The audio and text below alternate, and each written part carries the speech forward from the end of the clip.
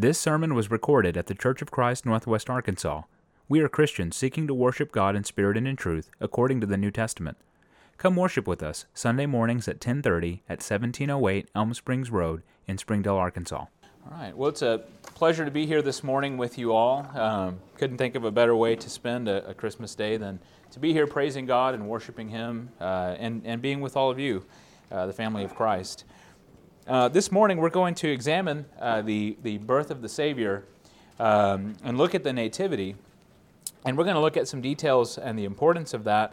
And we'll also look at the importance of the second Nativity. If you didn't know there was a second one, we'll talk about that this morning. Now, as I was thinking about what to talk about and preparing the notes, some things come to mind about Christmas Day and the emphasis that people put on the birth of Christ. And as Pat mentioned in the prayer, it's important for us to look at not just His birth, but so I started to look at some details on Christmas itself. Just a couple of notes to kind of give us some information, because it's important for us to know details. There's no real consensus if Christ was actually born on December 25th. That's just a common thing that has occurred, that it really was not first mentioned as the date of Christ's birth until the late 3rd century by Roman bishops. And it was thought to be first celebrated by Emperor Constantine as a festival that was dedicated to Christ on that day. And so there's no real mention of this in early Christian writings, and certainly not any mention of this in the Scriptures. There's early Christian writings, interestingly, when you think about births and celebrating births, early Christian writings did not emphasize His birth and birth in general, because they believed that there was that celebrating birthdays was more of a pagan custom, and they actually speak negatively about celebrating birthdays in general, and that's kind of their view in those early, by the 2nd century. That was kind of the sentiment around birthdays. There is also other theories about the origins of December 25th as Christmas and the birthday of Christ and all these things. Some believe that December 25th was co-opted from pagan holidays like Roman Saturnalia, which was a winter solstice festival that they held in mid-December, and then there was a day called Sol Invictus, which means the invincible sun, and they worship this sun god, and that's on the 25th, that's when they would have this big celebration. And so people think that Constantine or others might have co-opted that day as a day to put focus on Christ instead of these pagan idols. And so then it just became a common date. And there's actually other offshoots of Christianity and other religious groups, the Eastern Orthodox groups, who celebrate Christmas on January 6th. So they don't even celebrate on the 25th. They think that the 6th was his birthday. And there's just a lot of debate and a lot of different views. And so there's no real consensus on this. There's other celebrations like Yule, which Scandinavians and the Celtics and Nordic and Germanic peoples celebrated, and it was a pagan festival during winter solstice, and they had all kinds of customs that you can kind of see present today in our Christmas customs, no pun intended there.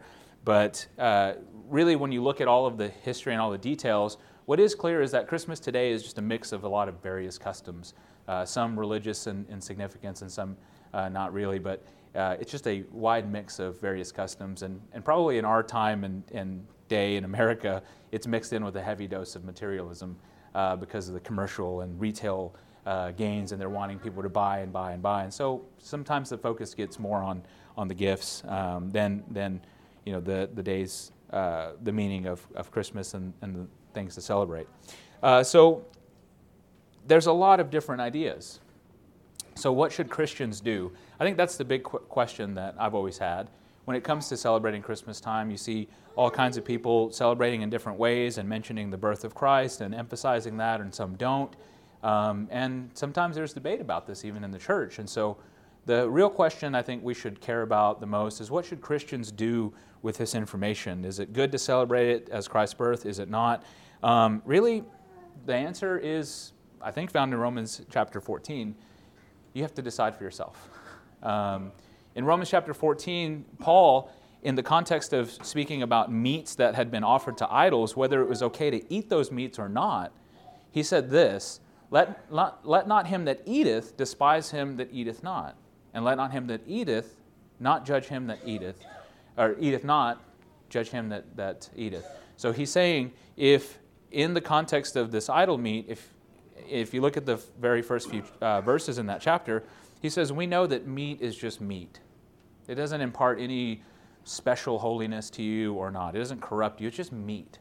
And so whether you eat it or not, it's really not it's just an inanimate object. It's really the meaning we ascribe to it that either will condemn us or approve us. But and it really comes down to what we think in our conscience. So he says, if you decide to eat it, don't despise the person who won't and look at them as weaker and lesser because they don't have the same frame of reference that you do and the same mindset that you do. And if you're the person who chooses not to eat that, don't look at the person who does eat that meat and condemn them and be judgmental against them. Everybody treat each other respectfully. He says, who are you to judge another man's servant? To his own master he stands or falleth. And we're the servants of Christ. We're not servants of each other. And he says, this one will be held up, for God is able to make him stand. And here's, when we think about the context of Christmas, I think where it becomes relevant. He says, one man esteems one day above another, and another esteems every day alike. There's differing views.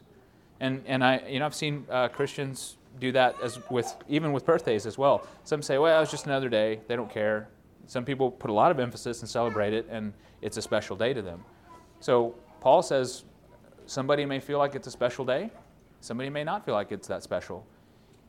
Let every man be fully persuaded in his own mind. So you have to decide and be fully persuaded in your own conscience. He that regardeth the day, you regard it to the Lord. If you're doing this to honor God, you're honoring God. And if you don't regard the day as special, then you're still honoring God in this way, because you are not trying to dishonor God, he says. But he that eateth, eats to the Lord, and he gives God thanks. And he that eateth not, to the Lord he eateth not, and gives thanks. So both views can be righteous and godly, and it comes down to your conscience. And so you have to kind of decide for yourself in that respect. I won't really tell you what we do, especially not from the pulpit, because it doesn't really matter as far as my own opinion about it. But what matters is that you get to decide, and whatever you decide, don't make your conscience and your decision the standard for other Christians. That's important for us to understand. He says in verse 13 through 15, he says, let us not therefore judge one another anymore, but judge this rather, that no man put a stumbling block or an occasion to fall in his brother's way. I know and am persuaded by the Lord Jesus Christ. So this is something that Jesus Christ himself taught Paul. He says that there's nothing unclean of itself. Days and meats and things like that are just inanimate objects. But it's really what we do with it and the meaning we ascribe to it. And he says, to him that esteemeth anything to be unclean, to him it is unclean. And so if you don't feel comfortable celebrating a specific day, putting special value on it, or especially thinking about the context, if they didn't feel comfortable eating specific meats that had been offered to idols because they felt like it would pollute their conscience and pollute their mind, then don't participate in it, because it's worse for you to damage your conscience than not. And he says if your brother is, now on the other hand, if you're the person who does partake and your brother is grieved with your meat, then you're not walking charitably, and don't destroy him with your meat for whom Christ died. So he's saying, with the choice that you've made, if it grieves your brother in Christ, then we need to be careful of that and not be pushing it on people, making our conscience and our choice that we've made to either celebrate or not, pushing that on somebody and trying to get them to conform to our way. Instead, we should just be loving and kind and let people have their conscience. Let people have that freedom and that liberty that Christ gives us. And think about the way you approach someone in love. Don't destroy them with your decision. And remember, Christ died to save them, and we ought to be willing to make a sacrifice, like not pushing our own opinion on what we think it is. And if we get mad that somebody celebrates it, or if we get mad that somebody doesn't celebrate it, that's not the point. The point is we should just love each other. So I wanted to just say those things because I think it's a question that comes up a lot. And in the face of a lot of debates and a lot of different opinions, we need to just rest on what the Scriptures say. And we have some liberty in that regard. Now, regardless of how the world might view, and everyone is focused on this day as Christ's birth, or a lot of people are in the religious world, and that's not altogether a bad thing. I think it's good for people to be thinking about it, and at least maybe they're in a frame of mind to be more receptive to hearing about Christ. And so with that in mind, we're going to talk about the hope that Christ brought into this world in this story of the Nativity. And I think really to understand the story of Christ's birth, we have to think about first the great anticipation that Israel held for this moment, because it was a long-waited moment. Long had it been prophesied that a king would come and gather all of Israel back together that had been scattered abroad throughout the world. They would gather them all together and send salvation throughout the ends of the earth. In Isaiah, we have a sampling of the type of prophecies that had been taught about over and over in the Old Testament. There's so many. He says this in Isaiah chapter 9, verse 6. He says, "For unto us a child is born, unto us a son is given, and the government shall be upon his shoulder, and his name shall be called Wonderful, Counselor, the Mighty God, the Everlasting Father, the Prince of Peace. Of the increase of his government and peace there shall be no end. Upon the throne of David and upon his kingdom, to order it and to establish it with judgment and with justice from henceforth even forever. The zeal of the Lord of hosts will perform this." So we see this prophecy here of a child being born. He would be a prince. He would be a king. He would be an eternal king. And this is what the people of Israel were waiting for. And Peter describes that anticipation, that longing as this in 1 Peter chapter 10, verse 11. He says, "Of which salvation the prophets have inquired and searched diligently." They were waiting for this salvation to come, and they have searched for it diligently and asked diligently. And they were prophesying of the grace that would come at a later time from their present day. He says they were searching what manner of time the Spirit of Christ that was in them did signify, when it testified beforehand the suffering of Christ and the glory that would follow. So these prophets and these people of old, throughout all the Old Testament, were looking forward to something, and they really wanted to know what it was. And after prophecies had ended in that time of the Old Testament, and there was a big long gap of 400-year period of silence from God, they were waiting and waiting and waiting and hoping for this time to come where this son would be born. And then finally, after that long period of silence, the appointed time had arrived. And so now we'll look at the details, understanding that this was something that the nation of Israel was waiting and waiting for.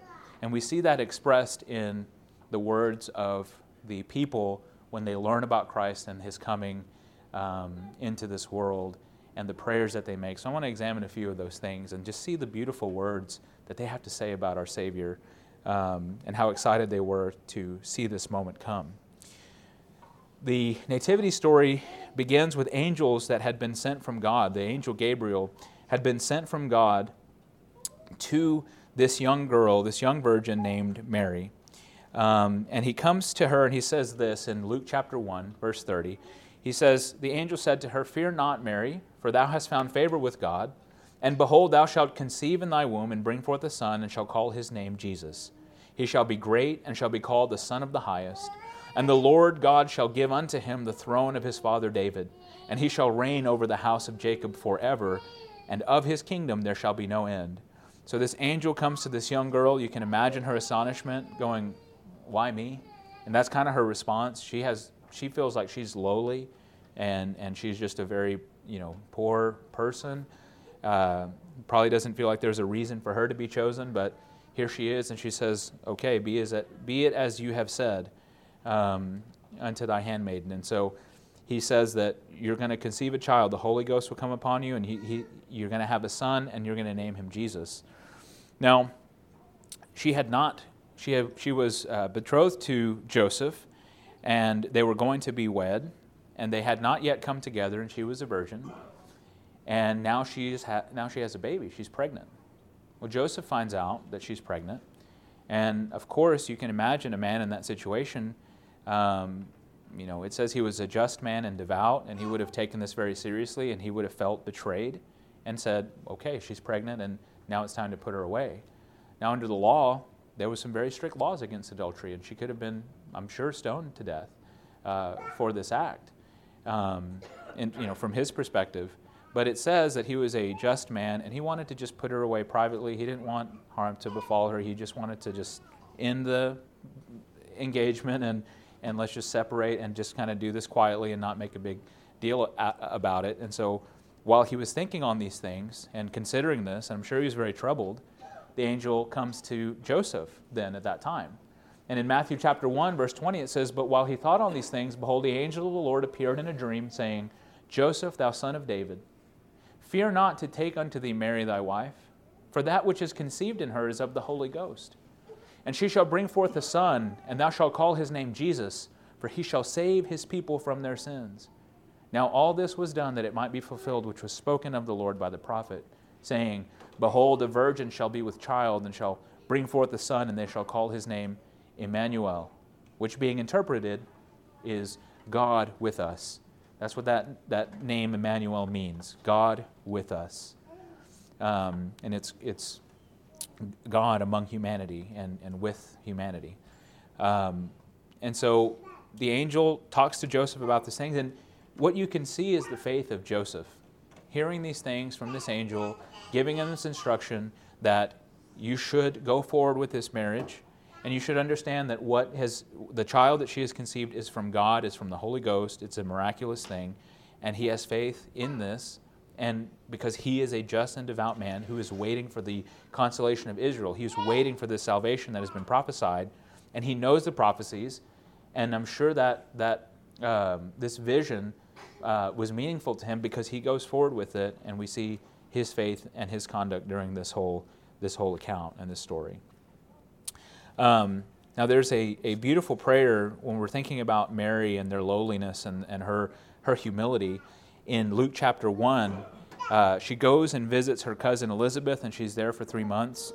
But when she first encounters Elizabeth, which is the mother of John the Baptist, she says the babe leaped in her womb, and Elizabeth says this beautiful prayer praising and honoring this event that's happened to Mary. And then Mary has her own prayer. And this is really beautiful when you consider the words, because it captures well like this longing, this anticipation for hope and change and for things to be different, and her humility and how lowly she felt. And so she says in Luke 1:46, Mary said, My soul doth magnify the Lord, and my spirit hath rejoiced in God my Savior. For he hath regarded the low estate of his handmaiden. For behold, from henceforth all generations shall call me blessed. For he that is mighty hath done to me great things, and holy is his name. And his mercy is on them that fear him from generation to generation. He has showed strength with his arm. He has scattered the proud in the imagination of their hearts. He hath put down the mighty from their seats, and exalted them of low degree. He hath filled the hungry with good things, and the rich he hath sent empty away. He hath holpen his servant Israel in remembrance of his mercy, as he spake to our fathers, to Abraham, and to his seed forever. You see the beautiful words that she speaks here, and it's like a sigh of relief. We're being rescued. He's bringing help to those who are in need. He's lifting up those who are lowly. He is scattering the proud from their lofty positions, and the people who think that righteousness will not prevail. It will prevail, and that will be put away, and the lowly will be lifted up and exalted. And all this is done in remembrance of his covenant to Abraham and to his seed forever. And it's just a magnificent prayer and magnificent words. You can tell how faithful she was in speaking these things. Now it comes time for John the Baptist to be born. She's there with her cousin for a few months, and she leaves. But then it comes time for John the Baptist to be born, and he is. And his father then says this beautiful prayer, because this is just a few months before Christ is born. And his prayer is wonderful and beautiful. And again, you can see the hope and the anticipation and the longing and this kind of general sigh of relief and excitement to see this day that God is bringing about in the birth of Christ. In Luke chapter 1:67, Zacharias was filled with the Holy Ghost, and he prophesied. Zacharias is the father of John the Baptist. He said, Blessed be the Lord God of Israel, for he hath visited and redeemed his people, and hath raised up an horn of salvation for us in the house of his servant David. As he spake by the mouth of his holy prophets, which have been since the world began, that we should be saved from our enemies and from the hand of all that hate us, to perform the mercy promised to our fathers and to remember his holy covenant, the oath which he sware to our father Abraham, that he would grant to us that we, being delivered out of the hand of our enemies, might serve him without fear, in holiness and righteousness before him all the days of our life. So Zacharias has this wonderful prayer and speaks of this horn of salvation that is raised up to, as Mary said, scatter the proud in their imaginations and cast those things down, to cast the enemies of God away and to save and redeem his people so that they can serve him in holiness and in peace. All according to the promise that he made to Abraham and in fulfillment of these things that he prophesied way long ago in Genesis chapter 12. And even beyond, he says, the prophets since the world began have been speaking of this moment. And so Zacharias is greatly anticipating this, and now it's at hand. It's just a few months away now. It's very near. And then it comes to pass. Just a few months later, Christ is born. As we know, there was no room for them in Bethlehem because the census was taking place, so everybody was returning to their home countries to pay the tax and imposed on them by the Roman government. And there's no room, and so she gives birth, and Christ is laid there in the manger because there was no room at the inn. Now, not far from Bethlehem, there was shepherds out in the field, and angels appeared to them to announce the birth of this Savior, this horn of salvation from the house of David. He says in Luke 12, the angel said to these shepherds, he says, "Fear not, for behold, I bring to you good tidings of great joy, which shall be to all people." Remember the prophecy of Abraham, that in Abraham all nations of the earth would be blessed? This is a connection to that. There's connections in these words that these angels are saying. He says, "For unto you is born this day in the city of David a Savior, which is Christ the Lord." And so on this day of Christ's birth, they came and they announced this to the shepherds. And the shepherds, of course, they went and searched and found the child to see him and to honor him. But this is so significant because, as was prayed this morning and as we sang this morning, the Word had become flesh, just as John said in John 1:14. Jesus existed before all things. And in verse 1 of John 1, it says that the Word was with God in the beginning, and the Word was God, and all things were made by Him. And then it says that the Word became flesh.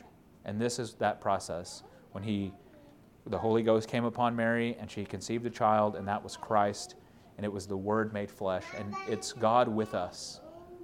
God was manifest in the flesh and dwelt among us, and we beheld His glory as the only begotten of the Father, full of grace and truth.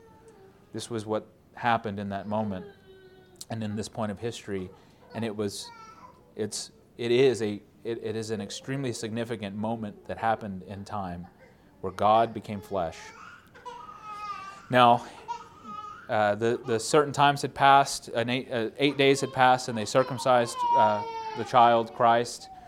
And then they had to take him to the temple according to the old law to make certain sacrifices to redeem the male children. And in the temple, again, to show you the anticipation and the joy and the excitement around this child and the significance that people recognized when Christ was born, there was a man at the temple who came there, and his name was Simeon. Simeon was an old man. It doesn't tell us how old, but he was old. And notice these words in Luke chapter 2. "And behold, there was a man in Jerusalem whose name was Simeon, and the same man was just and devout." You notice all the people that are praying these prayers and are mentioned in these stories? It really says that about all of them. They were just and devout people. They were good people. They were honoring God, and they were living their lives in anticipation of this promise. And he was waiting for the consolation of Israel. He was waiting in his life, hoping to see this, and in fact, not just hoping, but expecting to see this, because the Holy Ghost revealed to him that he should not see death before he had seen the Lord's Christ. So he knew, I'm not going to die until I see this child myself. I see this one that God is talking about myself. And he came by the Spirit to the temple, and when the parents, Joseph and Mary, brought in the child Jesus for him after the custom of the law, then he took him up in his arms. So this old man who's just been waiting to see this day come about. For many years, a just and devout man finally sees this child, and he takes him up in his arms, and he blesses God. And he says, "No, Lord, now let thy servant depart in peace, according to thy word." He says, now I can die in peace. I've seen what you've told me I was going to see. Mine eyes have seen thy salvation, which thou hast prepared before the face of all the people. He's a light to lighten the Gentiles and the glory of thy people Israel. And he's just sitting here in awe of this child, that he gets to see what God has promised for so long. And what a blessing it would be to be Simeon, to be able to hold that child and know that this child is set for great things, and this child is set to help the people of Israel and to help salvation go throughout all the world. And Joseph and his mother, they marveled at those things, hearing these things that he's speaking, because they know the prophecies. They know the words of the Old Testament. And they would have made those connections and just been in awe that they were saying this about this child, continually confirming what they had been waiting for as well. And Simeon blessed them and said to Mary his mother, "Behold, this child is set for the fall and the rising again of many in Israel, and for a sign which shall be spoken against. Yea, a sword shall pierce through thine own soul also, and the thoughts of many hearts may be revealed." So Simeon says this beautiful prayer. It's like this sigh of relief and this joy that it's finally here, the day that God has promised to bring this one into the world who would be our king. And he knows it. This is our king. And he is an eternal king from the house of David. Now, as he talks about here, Jesus is the light to lighten the Gentiles. And that's exactly who he is and what he is. And he shone that light as he went about, as he grew older and began his ministry and was baptized. It says he went about, he left the wilderness and went through the shores of Zebulun, and he went down towards Galilee. And it says it was so that he would fulfill the prophecy that says the land of Zebulun and Nephthalim, the way of the sea beyond Jordan, Galilee of the Gentiles. And the prophecy says this: "The people which sat in darkness saw great light. And to them which sat in the region and shadow of death, light is sprung up." And from that time, Jesus began to preach and to say, "Repent, for the kingdom of heaven is at hand." That light is Christ, obviously, coming into the world and showing himself and going about doing these works, but also speaking these words and teaching people about the kingdom of God being at hand. And this was a welcome message to some, because it was a people, and really the world, was sitting in darkness. We were sitting without hope. We were sitting in the region and shadow of death. So there was this heaviness in the world, and among the people of Israel especially, being cast down, being scattered abroad, being under the hand of their enemies, being under this curse of death. The world was groaning together, waiting for this moment. And then finally in the darkness comes this bright ray of light, this message of the kingdom of heaven. And that light, when you shine a light in dark places, is blinding. And just as Simeon prophesied to Mary and told her, a sword is going to pierce through your own soul, he's speaking of the death of Christ and the resurrection, or the death of Christ that she was going to witness. Her child, this one that God had given her, who was supposed to be the Savior of the world, she was going to witness the brutal murder of this innocent man. And he was going to be a sign that would be spoken against, and indeed he was, because not everyone loves the light. In John chapter 3:19, it says, Jesus says, "This is the condemnation. Light is come into the world, and men love darkness rather than light, because their deeds were evil." And it also says in John 1 that he came into the world, and the world received him not. They didn't know and didn't care that this was the light of the world. The people who saw it and rejoiced for this day, but many people did not. They hated this light, they hated Christ, and therefore he died on the cross because he was rejected. This Son of God, the Savior, the horn of salvation, suffered greatly this deep rejection of his own people, by his own people that he came to save, and was instead crucified on the cross, instead of welcomed with open arms Philippians chapter 2, and he being found in fashion as a man, God with us, humbled himself and became obedient to death, even the death of the cross. God was with us, and we killed him. Because we couldn't stand, humanity could not stand to look at the brightness of this light, because we loved darkness more than the light. And so God died on a cross. And it was critical for Christ, this story of the Nativity. It doesn't end with Christ being born in the world. That's just the beginning of the story. And that is important, sure, because it was critical for Christ to come into this world physically. It was important for God in the flesh to come into this world, but his purpose was to die. That's the whole reason he was born, so that he could die. That's what Philippians 2, or Hebrews chapter 2 says in verse 9. But we see Jesus, who was made a little lower than the angels for the suffering of death. That's why he came into this world. Though he was crowned with glory and honor, but he, by the grace of God, was going to taste death for everyone. For it became him, for whom are all things, and by whom are all things, in bringing many sons to glory, to make the captain of their salvation perfect through sufferings. It became him. It was necessary for Jesus, the one who created everything, for whom are all things, and by whom are all things. He's the creator of everything. He's the creator of you and I. The creator of humanity had to become like humans so that he would taste death for everyone. And without the nativity story, there is no second nativity. And the second nativity is the fact that Christ was born from the dead. In Revelation chapter 1, verse 5, Jesus is described as the faithful witness and the first begotten of the dead. He is the firstborn to come back from the grave.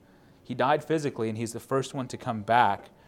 And this was his entire purpose, was so that he could be resurrected and he could be raised physically. This is the light that would shine in the darkness and give hope to the people of not only Israel, but also to all the world. In Acts chapter 2, it says, summarizing the prophets and the things that the prophets were teaching in the Old Testament, that Christ should suffer and that he should be the first that would rise from the dead and should show light to the people and to the Gentiles. He was bringing us light in this darkness that we sat in. We were in the shadow and the valley of death, yet Christ brought life, and that is the light. And as John says, that is the light of men. He is the light of men and brings to us life. And again, he's the first to be physically raised to life, and not only back to life so that he can die again, but he's raised to eternal life. Romans chapter 6, verse 9 says, knowing that Christ being raised from the dead dieth no more. And so death has no more dominion over him. Jesus broke free from the bondage of death and broke the power of Satan and this hold that he has over humanity by death, holding death over our heads and holding us in that grip. Jesus came and broke that free, and death now has no more rule over him. He will never die again. He will never face that pain. He will never face that separation ever again. And he was the first one to be born from that state of being in the grave, coming back to life, and being raised to that eternal life. He was physically born back again into physical life. And that's why I call this the second nativity, because he was born again from the dead. Jesus himself says this in Revelations 1:18. He says, I am he that liveth and was dead, and behold, I am alive forevermore. Amen. And I have the keys of death, of hell and death. And so in dying, coming into this world physically, God in the flesh would die, be buried, and be raised again from death, so that he would conquer the grave, so that he would take hold again over, take the power and preeminence over even death. And so this is the horn of salvation. He was physically born from the dead to eternal life, and that is how the Savior that was born into the world, the Word become flesh, would be born again and raised up as the horn of salvation in the house of David, to be a light to all the world and to deliver us out of the hand of our enemies. And this is how Jesus accomplishes that. And everything that the Gentiles, the Jew and Gentile alike, have been waiting for, this answer to the problem of death and sin in our lives. And in this act, in this process, he makes it possible for us to be cleansed of our sins and to also be joined with him. And he takes his place as the firstborn of all. The firstborn of all creation. It says in Colossians chapter 1, it describes this beautifully. Beginning in verse 14, he says, "In whom, in Christ, we have redemption through his blood, even the forgiveness of sins."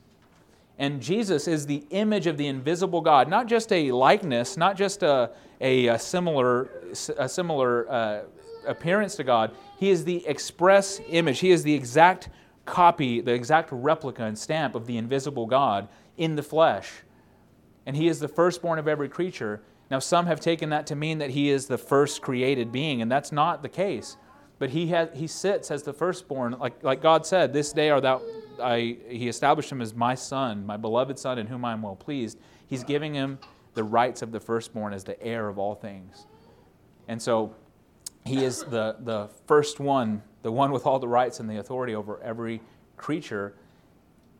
And it's not possible for him to be, he's not the first created being because he's the one that created everything. And that's the case that Paul makes in verse 16.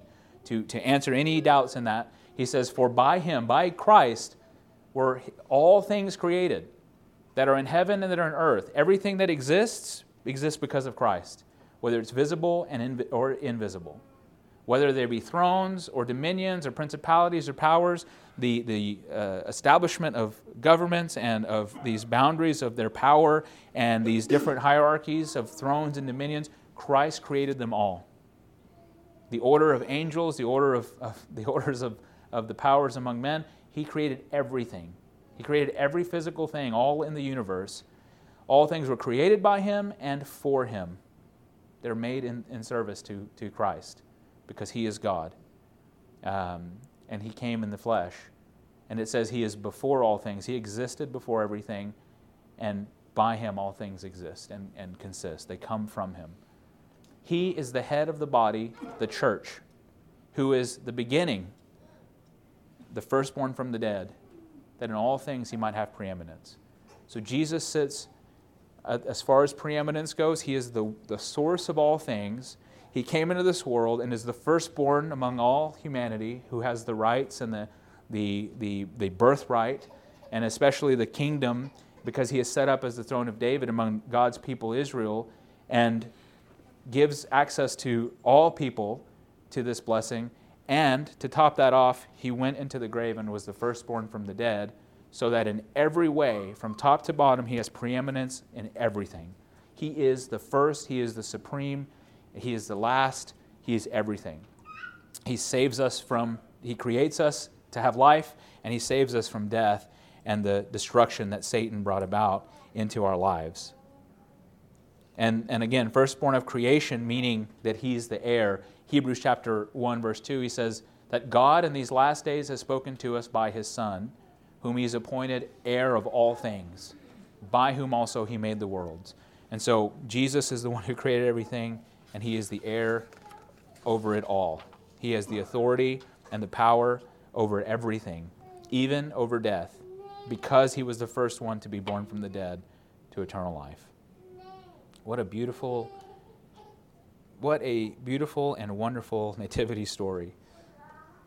It begins with him being physically born, yes, but it continues and ends with him being raised to eternal life.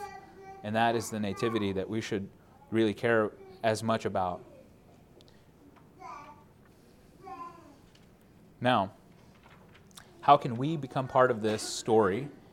I think it's important for us to reflect on that, to remember that blessing that we've been made part of. And God knew the method of making people part of this story and part of eternal life was to be conformed to the image of his Son.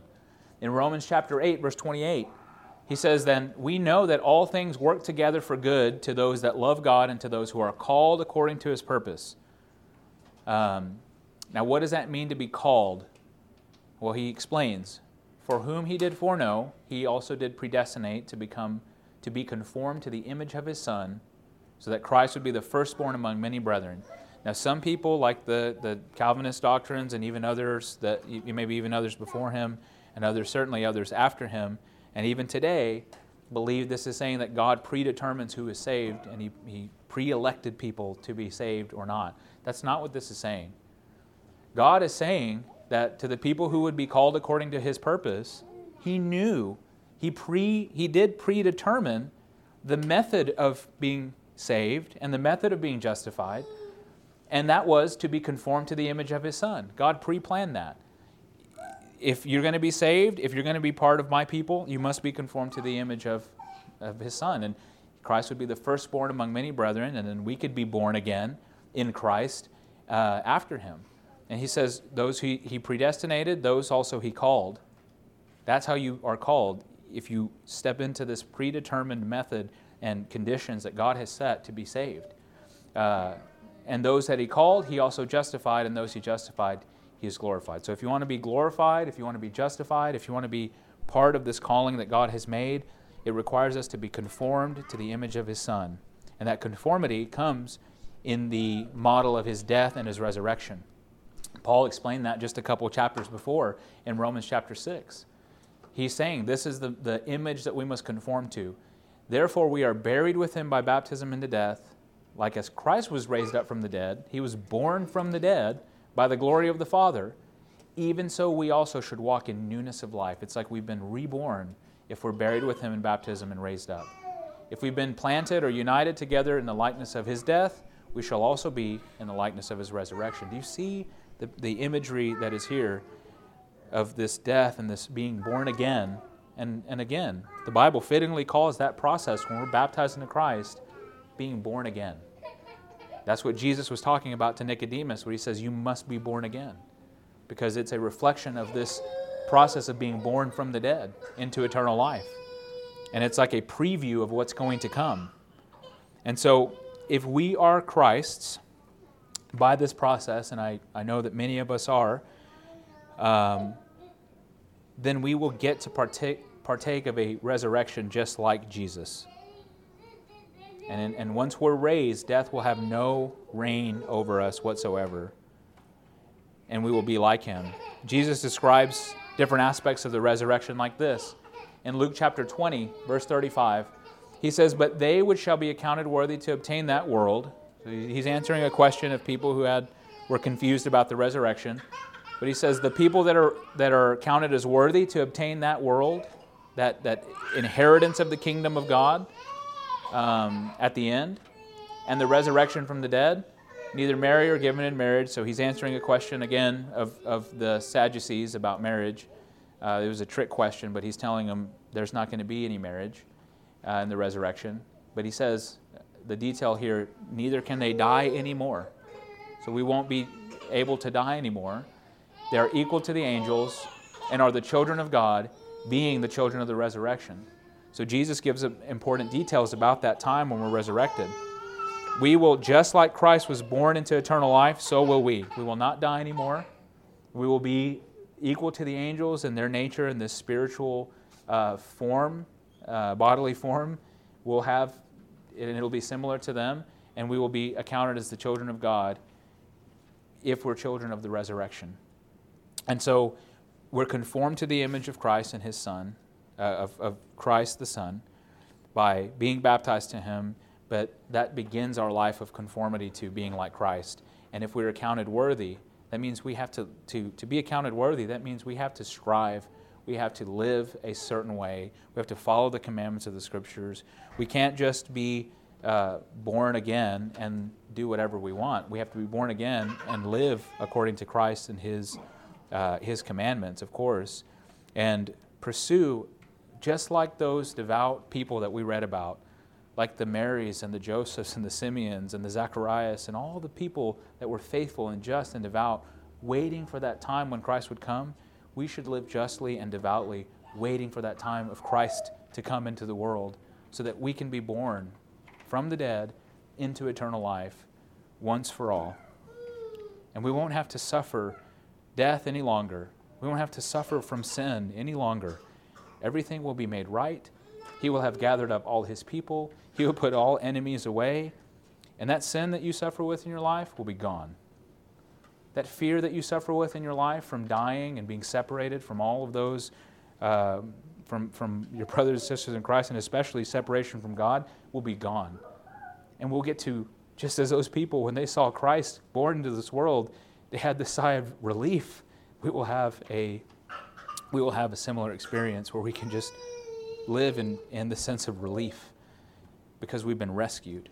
And He's helped us, such lowly people with all the problems that we have. He will come and help His people and lift us up out of the grave and off of this earth, and we will inherit the kingdom. And if we're children of the resurrection, again, we'll be born into that eternal life, just like Jesus. Romans chapter 8, verse 11, he says, if the Spirit of Him that raised Jesus from the dead dwells in you, that's encapsulating a lot of things, namely being baptized into Christ, and we receive that being put into Jesus and He in us. But also in the context of Romans 8, he says those who walk in the Spirit, continually living and pursuing the things of God, if that Spirit dwells in you, He that raised Jesus from the dead, again, Christ is the firstborn from the dead, He will also make you alive. He will quicken your physical bodies, your mortal bodies, by His Spirit that dwells in you. We will have the capacity to be born from that grave if we are found in Christ and live in this life now. And so when we think about the story of the nativity, don't forget the second nativity, the resurrection of Jesus Christ, born from the dead, so that He can raise you up again. And I hope that the study this morning has been encouraging to you. I hope it's been as encouraging to you as it has to me. It's certainly a stirring reminder as I'm reading these words to think about how I should be living life and things that we ought to be doing so that we might be found worthy of eternal life. If you're here this morning and need the prayers of the church, we're here for you as the family of Christ to raise you up and pray for you so that God may lift you up. And if you're here this morning and want to be part of this story of the nativity of Christ being born again, then we stand ready to help and assist with that. And so if you'd like to be baptized into Christ, of course, we are very excited for that and would love to help you if you would like to do that this morning. If there's nothing further, we will stand and we will sing this song, and you can come forward and let your wishes be known as we stand and sing. We hope you enjoyed this teaching from God's Word. If there's anything we can do to help you in your walk with Christ, send us a message at facebook.com/CFCNWA. To find more sermons, look for us on Apple Podcast, Google Podcast, Spotify, and like our Facebook page. Thanks for listening, and God bless.